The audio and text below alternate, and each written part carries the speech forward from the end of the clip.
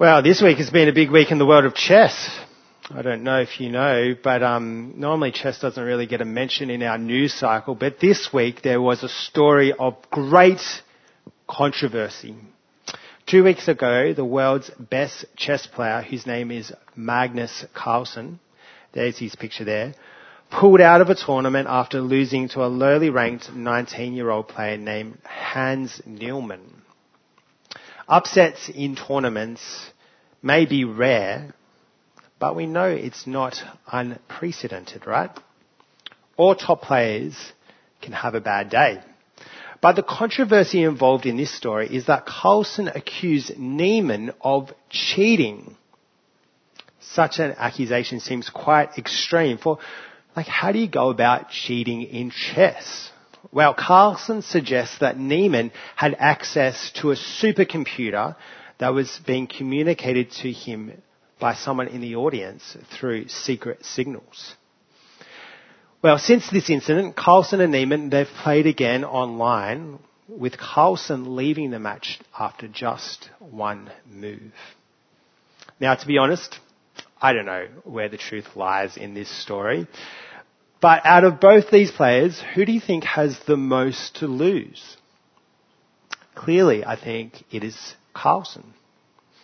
As a reigning champion, he doesn't want this game to besmirch his perfect record.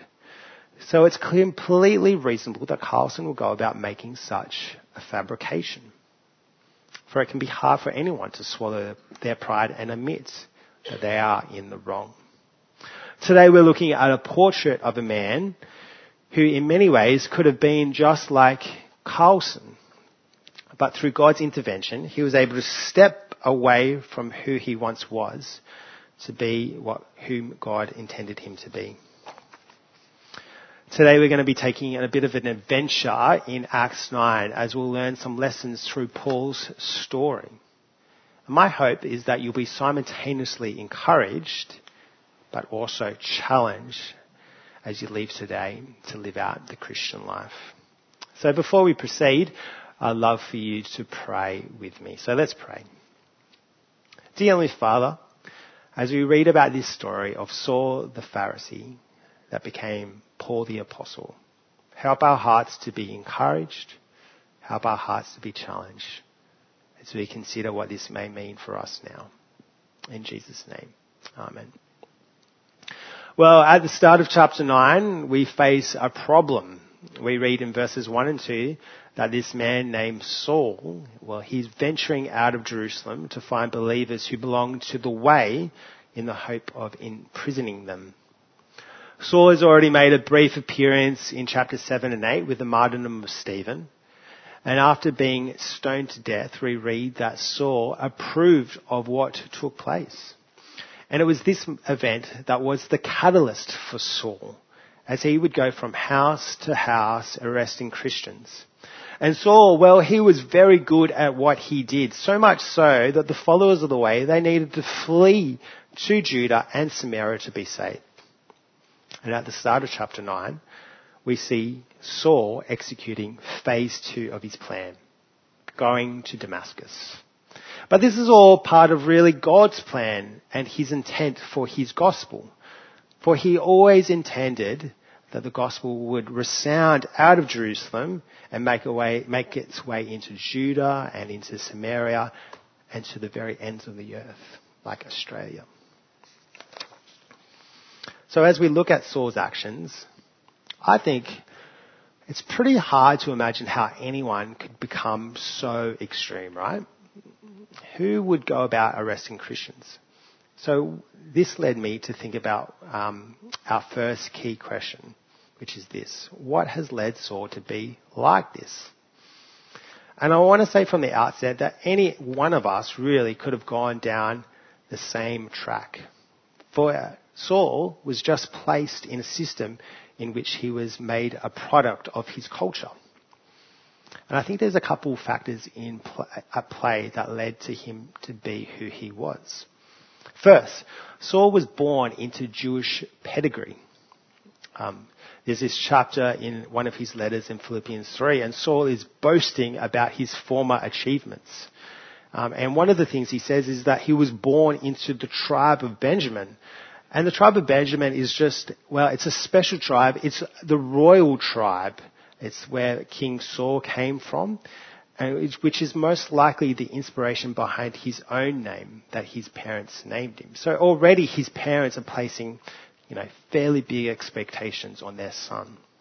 But more than that, he goes on to say in that chapter that he was circumcised on the 8th day, an indication that his family were very devout to the Mosaic law that required that all young boys be dedicated to God in this way. See, it's that type of background which, he was born into. He had no say in, which was actually a great source of pride for him when he grew up. Secondly, he was privileged in receiving the best Jewish education. Even though he was raised in Tarsus, which is like a backwater in Israel, he was educated in Jerusalem under the tutelage of a great rabbi, a man named Gamaliel. And under this system, he was shaped as a Pharisee, as someone who was devoted to his role. He'd be committed to upholding the Mosaic law and making sure that he followed it and everyone around him followed it as well. In this sense, he was really what he would term in that chapter in Philippians 3. He was a Hebrew of Hebrews, which is to say, out of everyone that is Hebrew, I'm the best at being Hebrew. There's no one that can there's no one that can be Hebrew more than what I am. And it was these two factors essentially that his Jewish pedigree and his Jewish education helped form deep convictions that God's favour needed to be earned rather than it being given.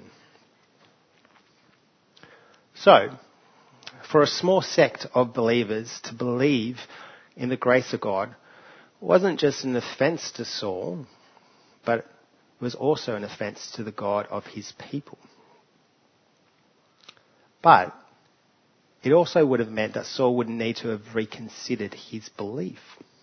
For there is an alternate belief out there. So what is often the case, instead of Saul conversing with these people, Paul decided to eradicate them, for the stakes are way too high for him to want to be open to change. Excuse me. See, when you're at the top of your class, then you don't actually want the goalposts to move, right? And for Saul, it's easier for him to take the long journey and travel all the way to Damascus to arrest Christians rather than being open to alternative belief. For him to be open to an alternative belief meant that he needed to reconfigure what he may believe. And that was something that Saul didn't really want to do. So when we review Saul's previous life, we can see that he was really just placed in a system that made him who he was. And at this point, Paul could have done the easy thing of not taking any responsibility. He could have said, well, you know what? It wasn't my idea to persecute Christians. It was the idea of those who went before me.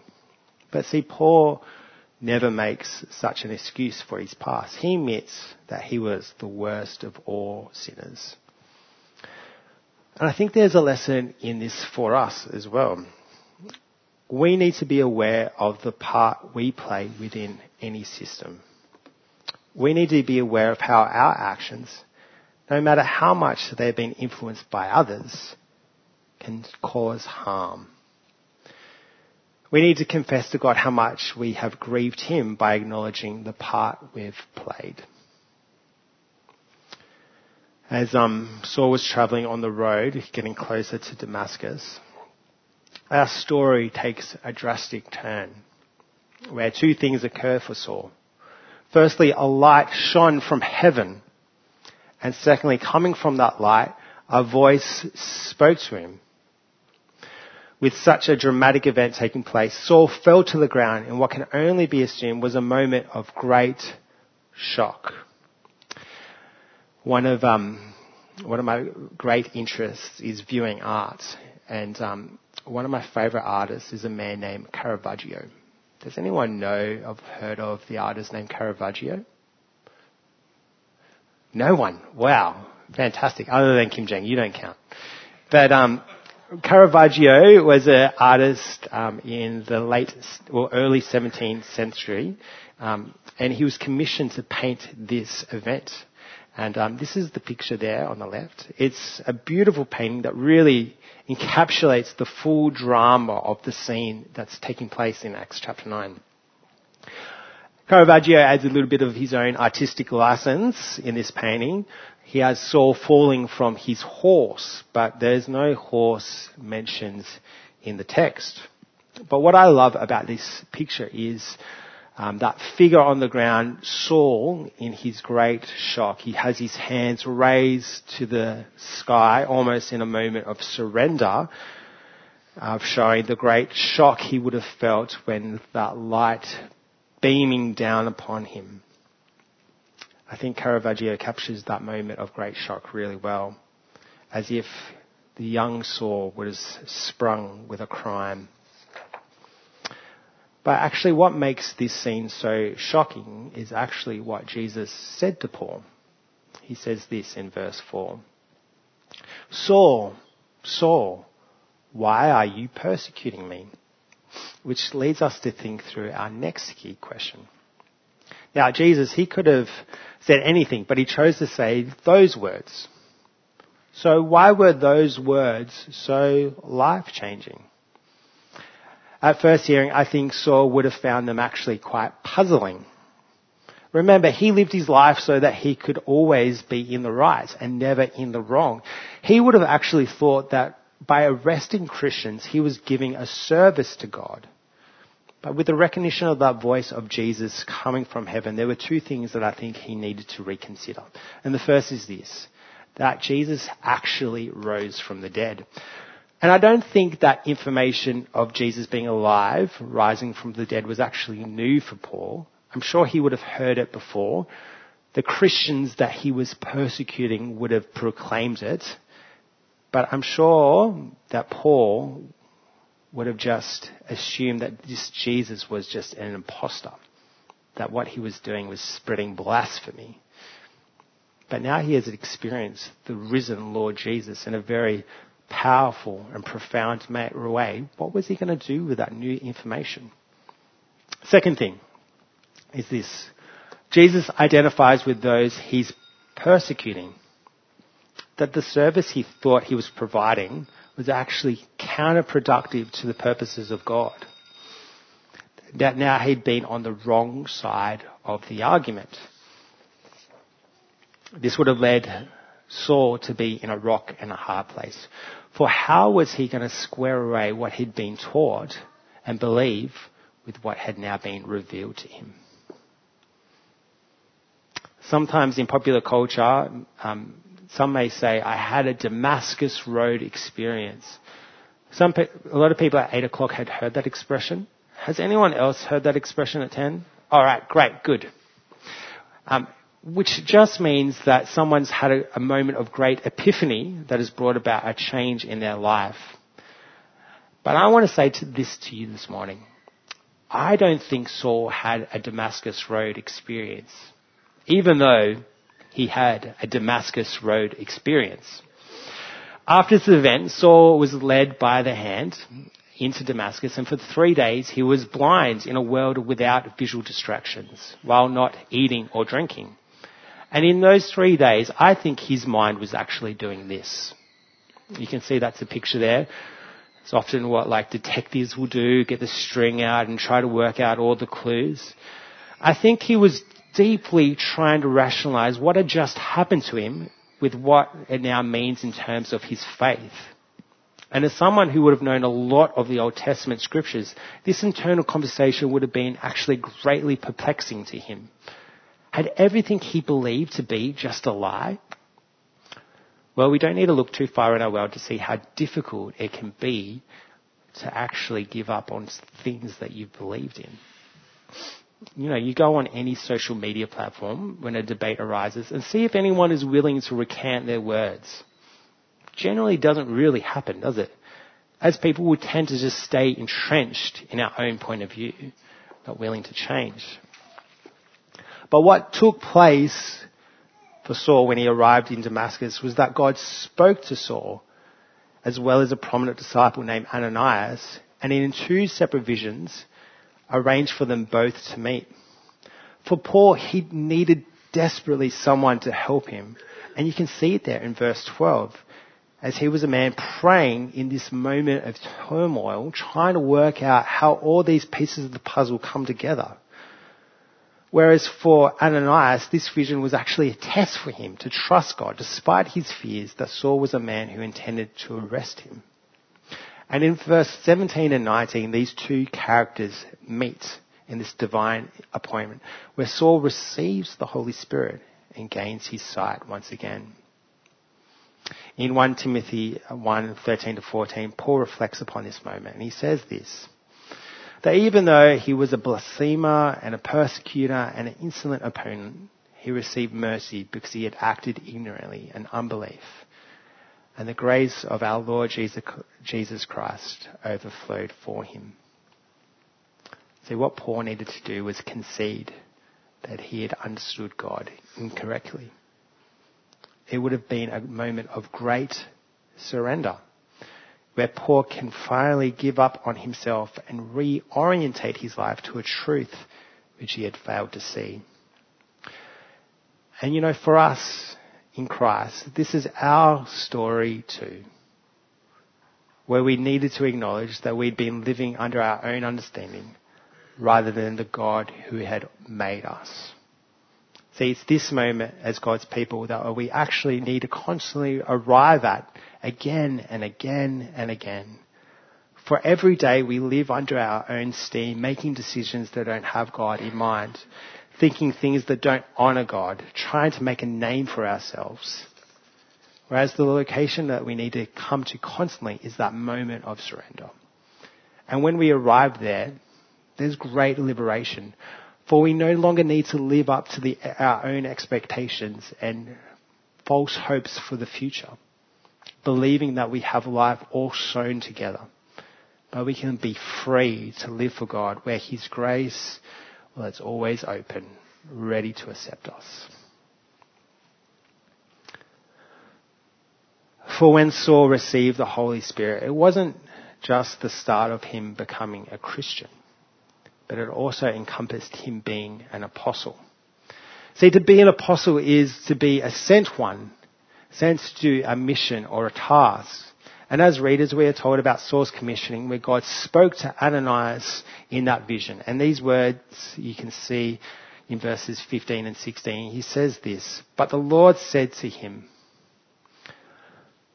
'Go, for he is a chosen instrument of mine to carry my name before the Gentiles and kings and the children of Israel. For I will show him how much he must suffer for the sake of my name.'" In this verse, we see God's heart for the nations as the gospel is slowly spreading out of Israel to the Gentiles and their leaders. This shift of emphasis is a huge moment in the history of Christianity, as God was primarily seen for only one nation. But now through this man, eventually the other apostles, and through the other apostles, God's favour can now rest on any person, no matter what their ethnicity, which is how we had all been included into this faith. But this role for Saul won't be easy, as there is actually a certain irony in that verse, in verse 16. For Saul will suffer in this new calling, just as much as he caused suffering to other people before his conversion. He would also suffer in what he was doing, which is also not unlike Christ himself when he came to our world to suffer. And as someone who understood this role, he went about this new job quite quickly. You can see it there in verses 20 and 22, where he first goes about explaining the gospel to Jews in a synagogue within Damascus. And his message is a very simple one. Jesus is the Son of God. This is Paul's new message that the Jews needed to hear. See, throughout the whole Old Testament, there was this promise that God would send his Son to restore the world, a chosen one, if you will. You can see that in Psalm 2, verse 6, where God says that I've installed my king on my holy mountain, and he will make the nations his inheritance, the ends of the earth his possessions. Well, who is this king in Psalm 2? Well, it's God's son. See, the same son who heard his father speak to him when he was being baptized by John the Baptist in the Jordan River, when a voice from heaven said these words, "You are my son whom I love. With you I am well pleased." Now, why is that so significant that Paul realized that Jesus is God's son? Well, remember, I want to show you this picture again. Remember this picture when Paul, in his blindness, was trying to work out what had been revealed to him? Well, this is his new conclusion. His new conclusion about God, that God sent his son, Jesus, to our world. And what's interesting is the way that he goes about describing Jesus as God's son, as this is the only mention in the whole book of Acts of Jesus being referred to as God's son. So the other apostles, they would tend to describe Jesus as, Lord or Messiah. But within Paul's letters, this way of communicating the gospel is actually littered throughout all his writings. And it's that significant because that piece of information, it wasn't just some fun fact that he found on a minty wrapper, but that information changed his world as it emboldened him to be the apostle which God had always intended him to be. In many ways, Paul's example of living the Christian life is quite intimidating, right? He's just gotten converted, and a couple of days later, what he decides to do is, I'm going to tell people about Jesus. When I first became a Christian, I have to admit that I didn't preach the gospel to my friends a few days later like Paul did. That is a very intimidating example. I didn't have the confidence. And now, many years later, since my teenage years, I still find it to be the most unnatural thing for me to do, to talk about Jesus in that way. And dare I say, I'm probably not the only one in the room that feels this. But despite this, God commands us to do this work of speaking the gospel to others. So what do we need to realize to help us on this journey? Well, when we review what we have seen in chapter 9 with Paul's conversion and Paul's calling, we need to understand that none of it was Paul's effort. See, if it was up to Paul to work out this whole thing about Christianity, what actually would have happened is that he would have continued on his journey to Damascus, and a whole lot of Christians would have been arrested. See, he would have just stayed in his stubbornness and he would have continued his ways. Just like Magnus Carlsen would have been. But what we see is that God intervenes and he made this enemy the great evangelist to the Gentiles. And here's the thing. What's true for Paul is actually true for all of us as well. See, we didn't come to God on our own terms, but he intervened into our lives. And so when you do pluck up the courage to say that, hey, do you know that Jesus is God's son to either, your friends or your neighbors, and they somehow become a Christian, it's not because you convinced them. It's because the Lord of the universe had already planned for such an event to occur. I've been fishing a couple of times, and when it's a beautiful day and you're getting nibbles on your line, it can be a very enjoyable experience. Put up your hand if you've ever been fishing. Brent's been? All right, okay, there's a couple of you. Well, the one thing I've known about fishing is that there's a lot of things you can control, but there's one thing that you can't control. You can control what bait you use. You can control what time of the day you go. You can control where you fish. You can control what equipment you can use. But the very one thing you can't control is whether you'll catch any fish. And I think this is the same with evangelism. You can't control how other people are going to respond to what you say. But strangely enough, that should be comforting because it's no longer contingent on your efforts. It's completely contingent on God and his efforts. And he has the power to change the hardest of hearts. Well, today we've been on a bit of a whirlwind as we've explored Paul's conversion and calling. But as we wrap up, I want us to reflect on some of the challenges that we've discovered from this story. Firstly, we've seen that Paul was placed in a system to persecute Christians. So we too, we need to be aware of the system that we play a part in. Secondly, just as Saul came to a point of surrender, we too need to give up on ourselves and find liberation in the gospel of grace. And lastly, just as God intervened in Saul's life to embolden him to preach the gospel, we too need to be willing to speak, knowing that God intervenes in our lives and those whom he's willing to change. Dare I say, this might be a good opportunity to plucker up that courage and ask someone to come to the life course. I'm going to pray for us now. Please bow your heads as I pray.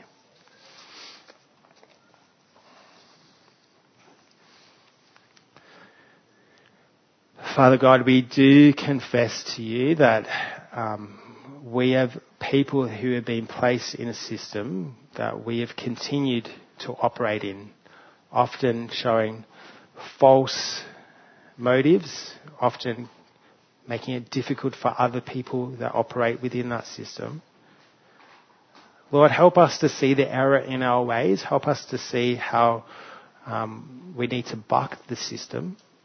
Help us to apologise to those if we have caused harm by repeating what has gone before us. Father, we give you great praise that you have bent our hearts to surrender to your will. If it was up to us, we would continue to live in our ignorance of you, but you, in your grace, has come down to us and you have shown us how we can live in light of your gospel. And we give you praise for that. And Father, we also ask that you would help us to be people who speak your gospel to our friends and neighbours. We find it the most unnatural thing that we could ever do. But let us have comfort that you go before us, that you are changing hearts as we mission with you, and that you are intending to want to change people to come to yourself. And so help us as your instruments in that great mission where every knee will bow and every tongue confess that you are Lord. This we pray in your name. Amen.